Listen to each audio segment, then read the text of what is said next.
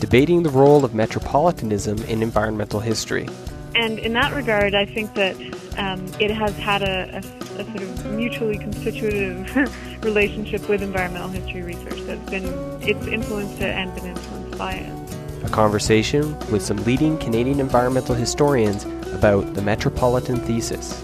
I'm Sean Courage, and you're listening to episode 19 of Nature's Past, a podcast of the Network in Canadian History and Environment.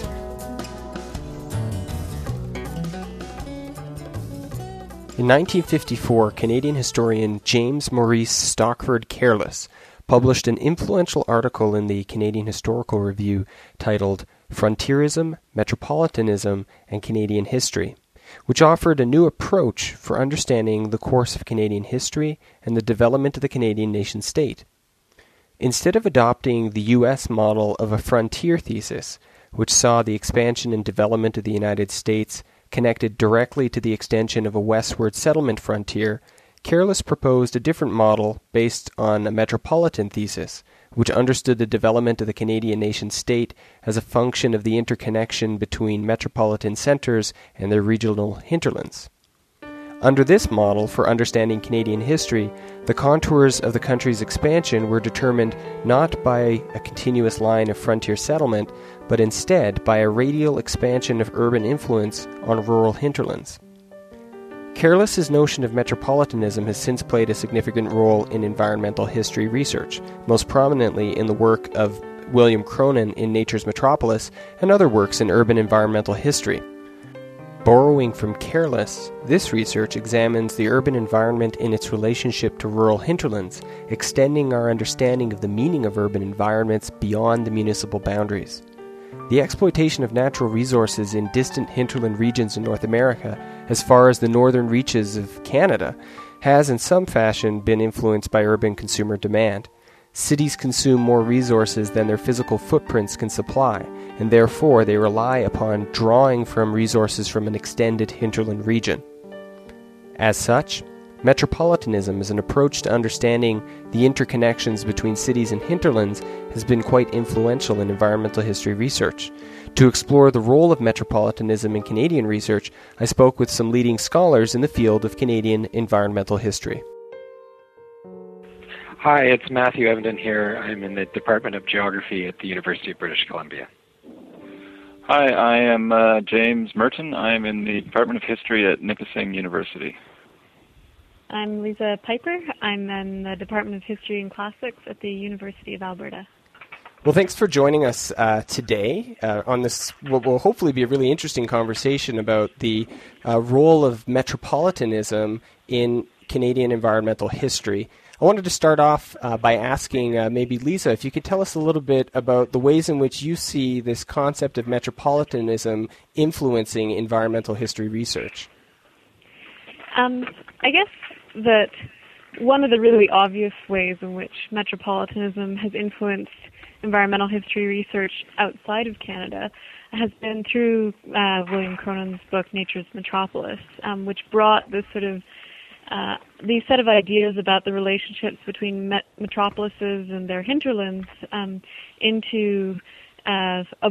brought them to a broader audience and sort of helped us to think about how these sets of what are essentially power and economic relationships play into or tie into the state of the land and how the land has changed in the ways that it's governed from a particular core and the sort of feedback relationships between town and country. So in some respects it's a more, I guess I understand it as being metropolitanism, that is, as being a more specific understanding of the relationships between cities and their countrysides. And in that regard, I think that it has had a sort of mutually constitutive relationship with environmental history research. It's influenced it and been influenced by it. And so even though Nature's Metropolis is ostensibly an environmental history of Chicago, the idea of metropolitanism goes well beyond just urban environmental history. Jamie, do you find the idea here as influential here in the environmental history literature?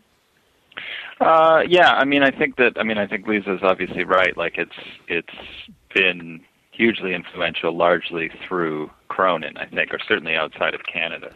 Although I do when I was thinking about this, it struck me that my impression anyways is that the sort of city-country parts of Cronin have been less influential. The argument that Chicago kind of structured this vast hinterland and that the hinterland then influenced Chicago, it seems to me has been less influential than the section of the book on commodity flows and thinking about, how those shifted over time as industrial technology was applied to them.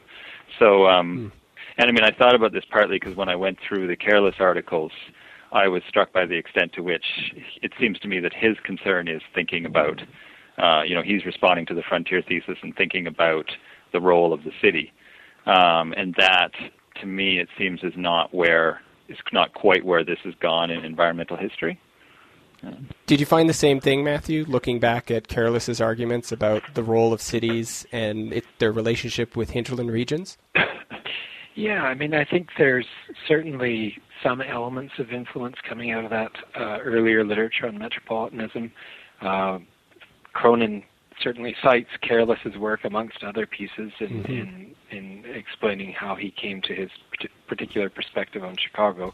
And there has been, I think, in turn, some influence from that perspective in environmental history coming out of Cronin's work. Steve Stahl's work on agricultural landscapes in California, or Morse's work on the gold rush shows the influence of a metropolitan perspective through Cronin's book on Chicago. But if you try and think of other kind of individual city environmental histories that develop that perspective, it's a not easy thing to come up with a long list. And I think actually the metropolitan perspective has been quite limited in Canadian environmental historiography. Perhaps it's one of those background assumptions structuring work, but it's not one that's been taken up or critically engaged to any great extent.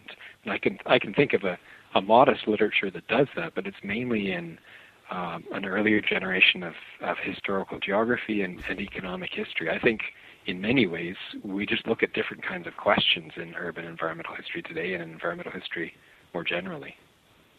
So Lisa, do you think there's room for environmental historians to incorporate these ideas more effectively into their research then? Yes. Although I was interested, I've in going back and rereading Careless, I was interested in how little attention he had given to environment. That it's really about society and economy and politics. And he hadn't even really, he hadn't even really taken seriously the distinction between a sort of forest-born or a prairie-born democracy, like the character of the actual hinterland that was being engaged with. I think that there's more room certainly to build on or to more directly engage with the concept of metropolitanism. I think that the reason that Canadian historians haven't is precisely because for us this is a historiography from the 50s or from the 70s in historical geography, or even from even earlier. And so it doesn't, Careless says in one of his articles that, metropolitanism is kind of putting frontierism on its head, and in that regard it offers new vistas and new perspectives. But he said that in 1954, and in 2010, I don't think that we're getting that same new perspective from metropolitanism. I do think, though, that a more, I certainly think it would be worthwhile for people not to do what Matthew said, or I shouldn't be telling people what to do either way, but let me rephrase that. But I think that it would be interesting to have people move beyond just using metropolitanism as an assumption, and to actually engaging with its implications for how it has shaped Canada, particularly with regards to resource industries, because that's where I think some of the more compelling parts of Careless's analysis lie. Mm. So does this get at what Jamie was saying about Cronin's analysis of Chicago focusing, or at least its significance, is its focus on industrial technologies and commodity flows? I guess partly that, but also just partly in which, so much of Canadian history is the history of resource communities at a distance, and how those, and it's not necessarily just about commodity flows. Like I think that it is a lot of the resonance that Cronin's Nature's Metropolis had. But I think that there's a lot more going on in terms of the role of resources in Canadian environmental history and in Canadian history more broadly. And that some of that can be understood by looking at resource communities not just as places that are in place, but also places that have all these connections to other places. So, well, maybe I can ask Jamie to talk a little bit about how those interconnections between cities and hinterlands influenced his research. I'm not sure. I mean, the current research I'm working on is on, the sort of the marketing of apples, or basically the movement of apples from Canada to London. So in the sense that it's drawing on that, that idea of those Atlantic connections and sort of the ideas that Careless puts forward of commerce, kind of providing these connections, that's influence. But I think it's like I think Lisa put it very well. Like I think it was Lisa. Anyways, that it's a lot of this stuff is functioning as a kind of a background assumptions. I didn't really come to that stuff from reading Careless. I came to it from reading Cronin, I suppose, from reading Harriet Friedman, on the food history, and probably to reading other, sort of historical geographers talking about Innis, in the sense of talking about staples and getting back into some of that stuff. So that I might come closer to Careless that way through sort of an interest in Innis and historical, or not even, I was going to say historical geographers, a regional geographer like Trevor Barnes who talks about that. And now I've lost track of the question. Well, maybe I can ask Matthew to pick up on this. In your own research on the Fraser River, Matthew, did you find that the Fraser River is an urban river, at least on part of its stem? Did this, the influence of the city in Vancouver have any role in this environmental history of the Fraser River? The Fraser can be characterized as an urban river, and it is in many respects in its lower sections as a receptacle for sewage and as a source of water power, and as a major feature in the morphology of urban development in southwestern British Columbia. But it didn't influence me at all, I would say, in how I constructed problems of environmental conflict and changing ideas of salmon and science in the Fraser River. I was much more interested in the history of science, in the history of resource industries, focusing upon water power on the one hand and fisheries that were not simply bound up in the river, but also in a complex oceanic environment, and then the jurisdictional conflicts which were produced by provincial, state, and then international conflict over the Fraser River fisheries. So in some ways, cities enter into this, and the placement of canneries and so forth, but it's by no means the dominating influence. And I think that's part of the weakness of the earlier metropolitan scholarship, is that it focused to such a great degree on the city-hinterland relationship as central to national history and national historiography, that when you go to pursue somewhat more specific questions, whether it's along the path that Lisa was pointing to in various resource-based studies, or questions of pollution, say, or other issues that will be of interest to environmental historians, the metropolitan frame doesn't seem all that robust or useful. It has certainly strong utility in certain limited pursuits, I would say, but as an overall explanatory framework, I think we're just in a different era of framing questions and posing answers. Lisa, did you find the same thing in your research on the subarctic region, that environmental history complicates the metropolitan thesis, or the metropolitan thesis can only be used in a limited manner?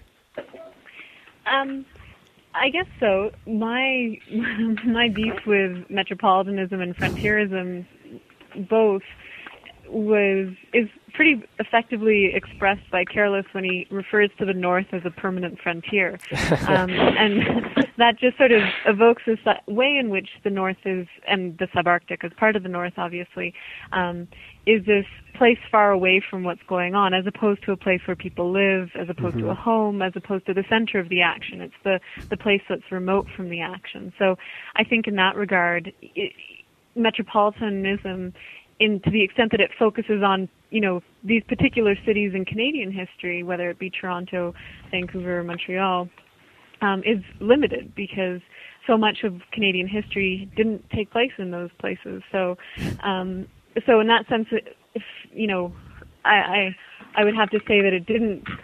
I was, if anything, more arguing against those kinds of ways of understanding what's going on than I was embracing them.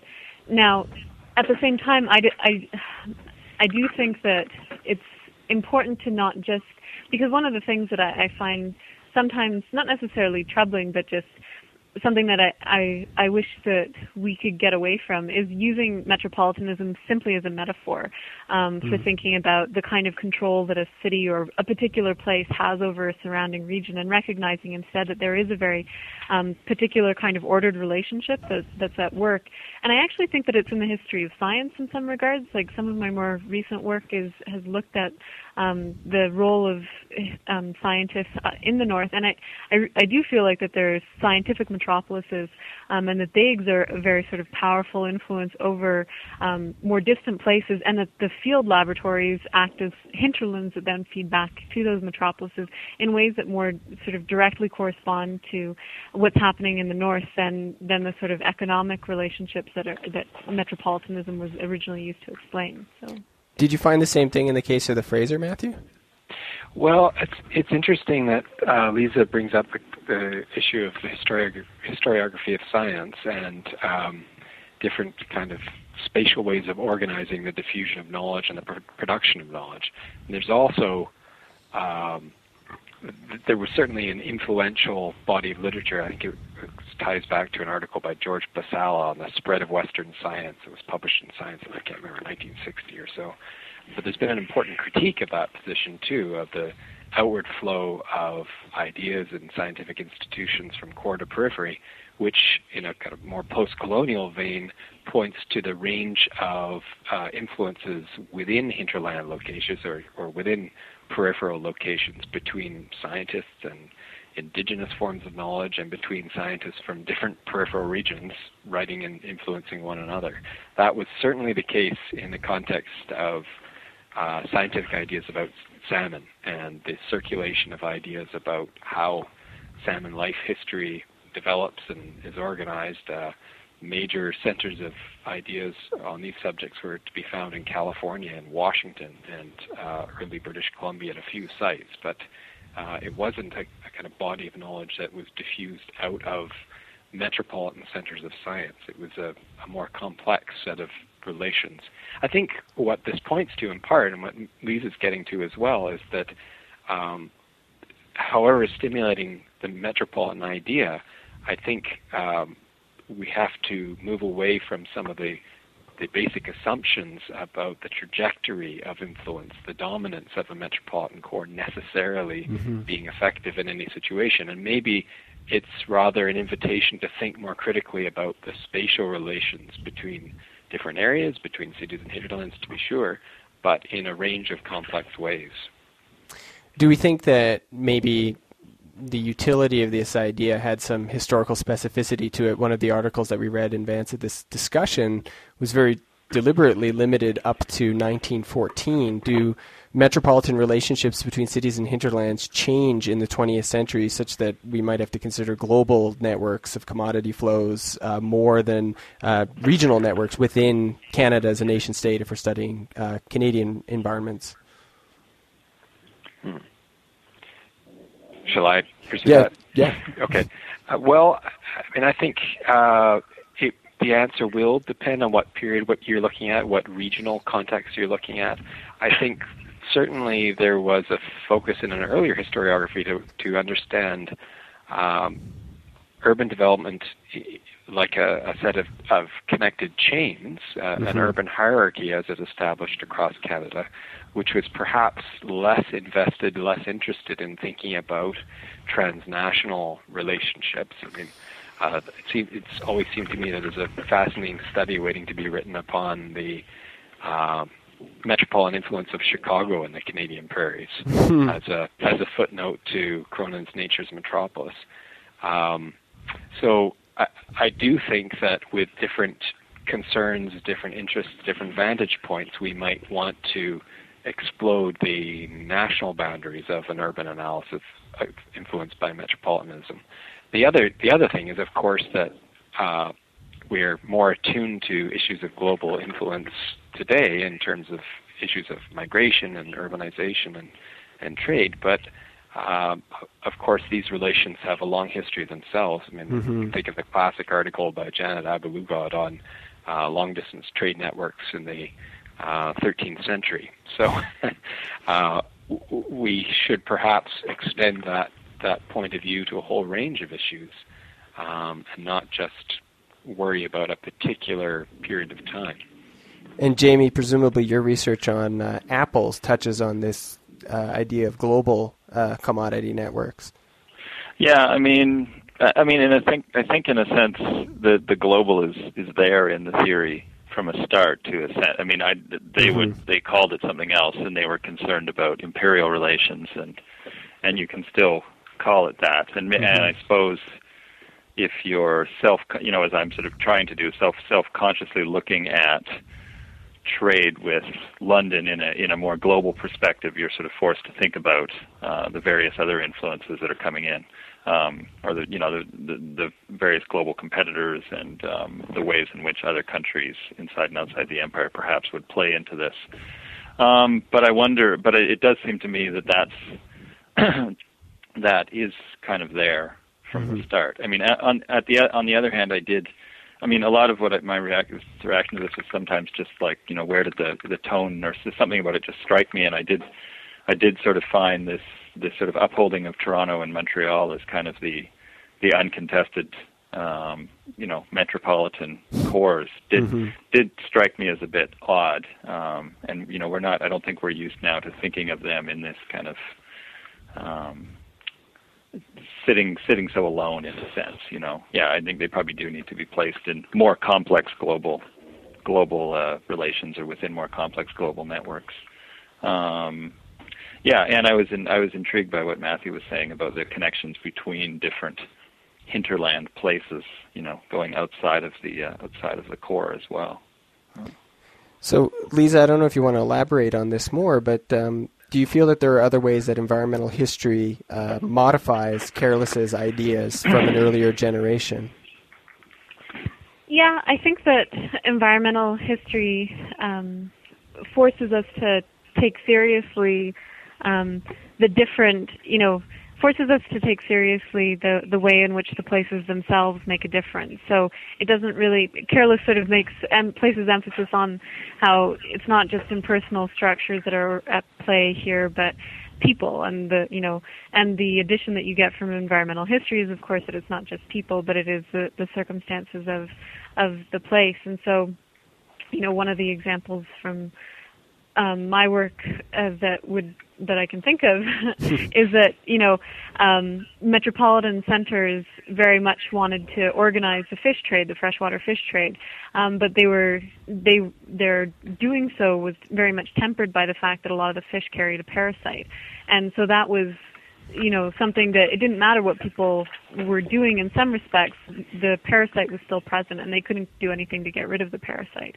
And so once you start to take nature into account, it does start to break down, or it differently illuminates the power relationships between places that are more distant and the nodes in networks that might assert control over them, whether it's control through knowledge or control through economic forces or cultural control or what have you.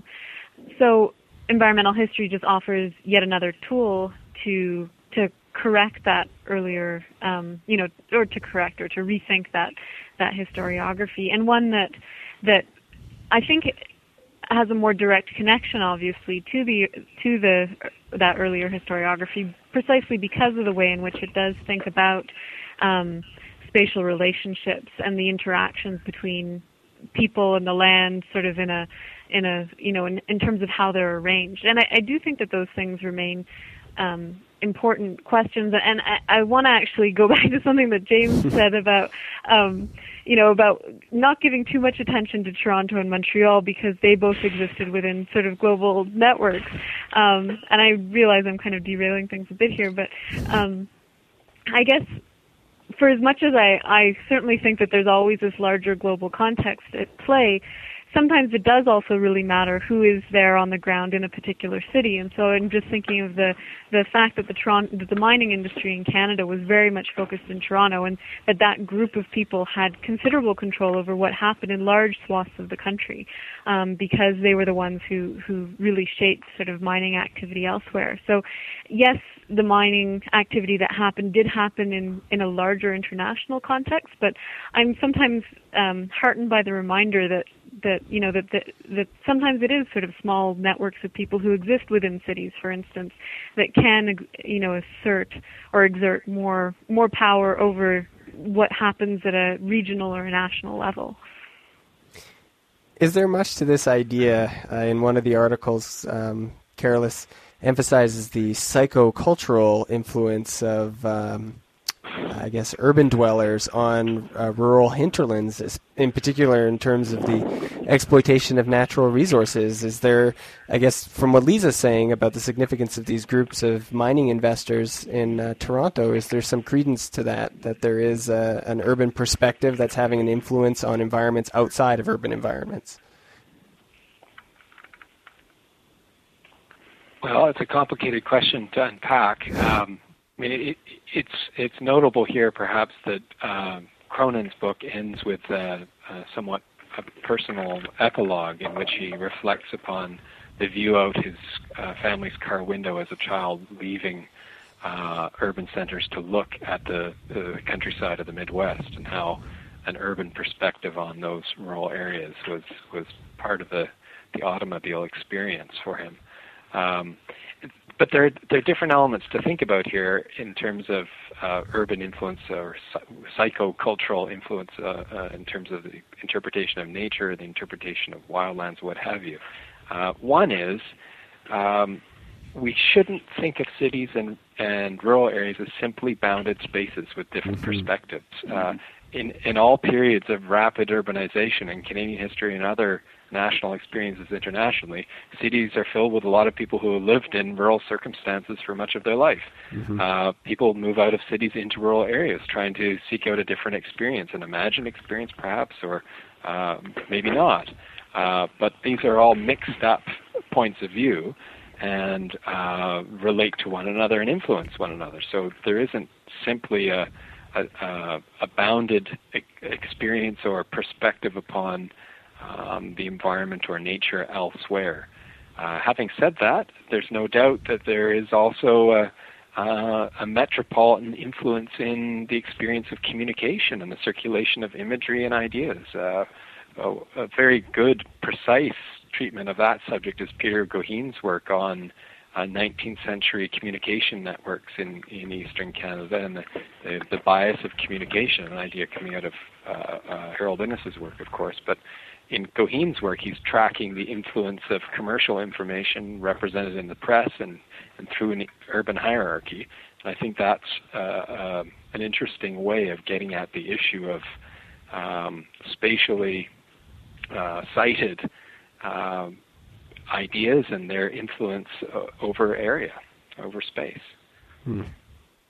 Yeah, I mean, I did kind of want to get at this idea of, because again, another one of the things that struck me in Careless was this, what seemed like kind of an easy knowledge of what the city was and where it ended and how, and that it was completely different from the country. And this is something that rural historians have talked about. And tried to, think about the ways in which the cities and countries are connected, and the ways in which they're separate and different and have separate cultures and things. It reminded me of for whatever reason, of Rusty Bitterman's book on the, and I shouldn't bring this up because I can't pronounce the word properly, the Ashiat movement. Did I get that right? Where he talks a lot about, there's a strong sense emerges from that of the way in which protests over the way land is held in Prince Edward Island really develops out of this close interconnection between city and country, and sort of ideas about land are kind of coming into the countryside and being worked around at political meetings, and then sort of moving back out, through and eventually down to London, and then sort of being worked around in that way. And I thought that was one of the things that really struck me about that book. So I guess, I think, I don't know. I don't have anything particularly definite to say on this, except for I do think that one of the problems with the metropolitan approach is that sort of stark line between city and country. And it would be interesting. It might be interesting to think about how ideas. I wonder how much ideas flow back into the city from the country, or the way in which ideas in the city might be changed by the experience of people dealing with, things going on in mining communities or forestry communities or something like that. Well, I certainly see over the 20th century in Canada a sharpening of identity between rural and urban Canadians in park history, between producers in rural areas and consumers in urban areas, coming into conflict in wilderness parks in Canada over consumptive uses of nature and non-consumptive recreational uses of wildlife, for instance, or natural resources in parks. So there is certainly, I think, in the early decades of the 20th century, a sharpening of perspectives between urban and rural Canadians. But I certainly agree with Matthew's point that these aren't watertight categories between urban and rural, especially when we're talking about people whose lived experiences transgress those boundaries. Well, yeah, and there is a history there. I mean, like a good way, where I am now in North Bay, Ontario, like a good way to get people to not, an excellent way to get people to not listen to you is to tell them that the thing you're about to say is developed from your time living in Vancouver or Toronto or something like that. That's going to guarantee they don't listen to what you're saying. So, but I don't know that those lines were always as sharp. Yeah, certainly. But I don't know that those lines were always as sharp as that, because you certainly see 19th century places, trying to emulate the larger cities and things. So. Sure, and certainly into the early decades of the 20th century, urban Canadians performed a number of productive activities that we might consider to be rural activities, from raising animals to raising food in urban environments. Sorry, Lisa, you were about to say something? Well, I was just going to also add, though, that I do think that the way in which urban people understand space and their perception of space, for as much as that has changed as urban spaces themselves have shifted, does influence how they understand spaces outside of cities. And so I don't, I would certainly agree that overly sort of suggesting that the lines between urban and non-urban people are overly tight is a problem. But on the flip side of it, I do think that, in Northern Canadian history, a lot of the problems has been the difficulty of people to understand the closeness of communities that spread out over extremely large areas. And I think that is a product of people whose lived experience involves communities that are close because they're spread out over small areas. And I think that I know that there has been some research done on sort of the way in which we perceive space, and it's a difficult, in some ways it's a more difficult question to get at in history. But I do think that that's one sort of important way in which that whole psychocultural aspect of urban life can play a bigger role beyond just the question of identity, but in terms of how people actually interact with these environments. And that brings up something I wanted to ask the group about teaching of environmental history. 3 of the 4 of us teach in large cities. And one thing that I try to at least convey to my students is their relationship to places that are quite far from where they live based on what they consume in urban environments. And I think this is something that Cronin and Richard White try to get at in the edited collection Uncommon Ground, about the need to raise awareness or consciousness about the interconnections between cities and hinterlands through consumption, what we consume as urban dwellers and what impact that has on environments outside of cities. I don't know if anyone has experienced that in their teaching or has tried to convey that in their teaching at all. Yeah, I was at a... sorry, you want to go ahead, Matthew? No, you go ahead, James. All right. I was at a breakfast at the American Society for Environmental History, at a breakfast for agricultural, sort of agro-environmental historians, and there was a lot of talk of trying to teach students about farming and trying to make them understand where food came from, and that how this worked, etc. And I actually didn't say this at the time, and I should have, but that was actually not my experience at all, because where I am, our student body is largely made up of people from small communities who essentially don't want to go to... It's about the only option in Ontario for people who don't want to go to a large community or something near a large community, and maybe who can't get into Queens. But although I think a lot of our students would consider Kingston to be a large community. So they come here and they kind of teach me about a lot of these things. So it's I've kind of experienced the opposite, that, I teach a lot of people from kind of rural and resource towns. And yeah, I don't feel like I need to kind of give them that lesson, and I spend quite a bit of time trying to get them to tell me about rural towns. I feel like I'm from a resource town, so I feel like I've got some handle on that. But. And Matthew, what have you found in Vancouver? Yeah, I mean, I would say that the vast majority of my students have spent almost their entire lives in cities. I actually quizzed my first-year students on this point earlier in the term, and it must have been about 80 or 90% of the class said they'd grown up in cities. It crops up in a range of topics and issues when I'm teaching different courses. I teach a fourth-year research seminar, which I focused a couple of years ago on a relatively contemporary dispute over hydroelectric development in northern British Columbia. And I thought it was a great idea for course. And then on the first day of class, I realized that none of the students had visited the Peace River before. And most of them couldn't point it out on a map. But as the discussion unfolded, I mean, this is no reflection on them. I think that's probably true for most British Columbians. But as the discussion unfolded over the course of the term, that became one of the central issues, how their lives in a southern city were bound up in imperceptible ways with a northern river through these long-distance transmission networks and through their casual day-to-day uses of electricity, and for a whole range of issues that they have no control over either, in how their position within a energy system is structured by technology, by dominant utilities, and so forth.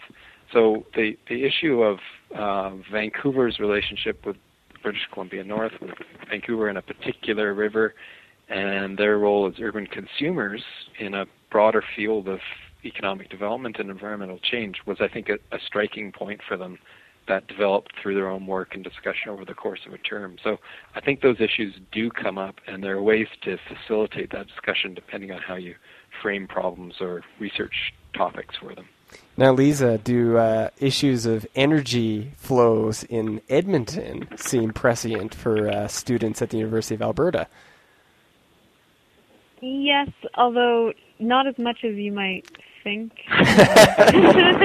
They do.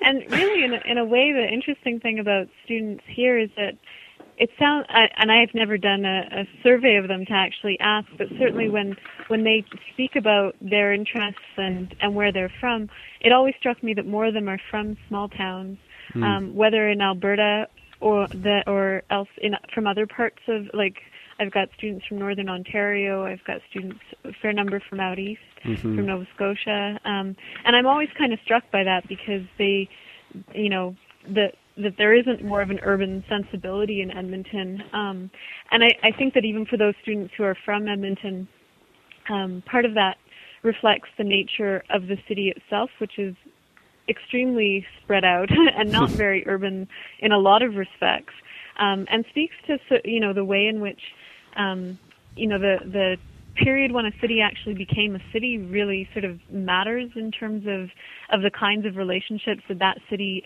then establishes to other places. So Edmonton's relationships to other places really are focused on sort of resource relationships in a lot of respects. So where people are interested in the energy industry, it's because they've got friends or family who work up in Fort McMurray, or work in the industries in town here with the refineries or the machine shops and so forth. So in that sense, they're sort of less urban than you might think that they would be, although their sense of disconnect from place is still as strong as I think. And so that's one of those things that I think is one of those false dichotomies that we draw between urban dwellers and non-urban dwellers, that they're, urban dwellers are much more divorced from, the natural environment. I think that at least here in this part of the world, doesn't hold. So we've talked about urban dwellers, our overwhelmingly urban society in Canada, certainly. But Jamie, you're working on an interesting new project on rural wildlands and resource studies. Could you tell us a little bit more about that? Oh, well, that is just really, we're with Ruth Sandwell and Colin Duncan. I'm co-editing a series at McGill-Queen's University Press called Rural Wildland and Resource Studies. So essentially, we're looking for manuscripts that deal with things that happen, basically things that happen outside of the cities. Which so the underlying assumption is that resource communities, rural communities, things that are happening around, mining, agriculture, cottaging, fishing, power generation, that these things all have sort of some broad similarities. That makes sense to gather them together in a single publishing series. So it's a new series starting at McGill-Queen's, and we're looking for manuscripts, essentially. And we'll try to link listeners to where they can get more information about that project. Okay. I thought this was a great conversation. I want to thank everybody. Thank you, Matthew. Thank you, Jamie. And thank you, Lisa. This was excellent talk. Thank you. Yeah, good. Good to talk to you. Nature's Past is produced with support from the Network in Canadian History and Environment. This episode was made by Lisa Piper, Matthew Evenden, James Merton, and me, Sean Courage. Music for Nature's Past was licensed by Creative Commons. For details on the artists, please take a look at our show notes page at niche-canada.org/naturespast, where you can also download new episodes, subscribe to the podcast through iTunes, and leave us comments. Please let us know what you think about the podcast and leave a short review on our iTunes page. You can also follow Nature's Past on Twitter at twitter.com/naturespast. If you have any ideas for new episodes or you want to send me some feedback, contact me through my website at seancourage.com. You can always get the latest information on events in the environmental history community from the Niche website at niche-canada.org, and you can find out more about the topics we discussed on this episode on our show notes page. Thanks for listening, and we'll be back next month with another episode of Nature's Past.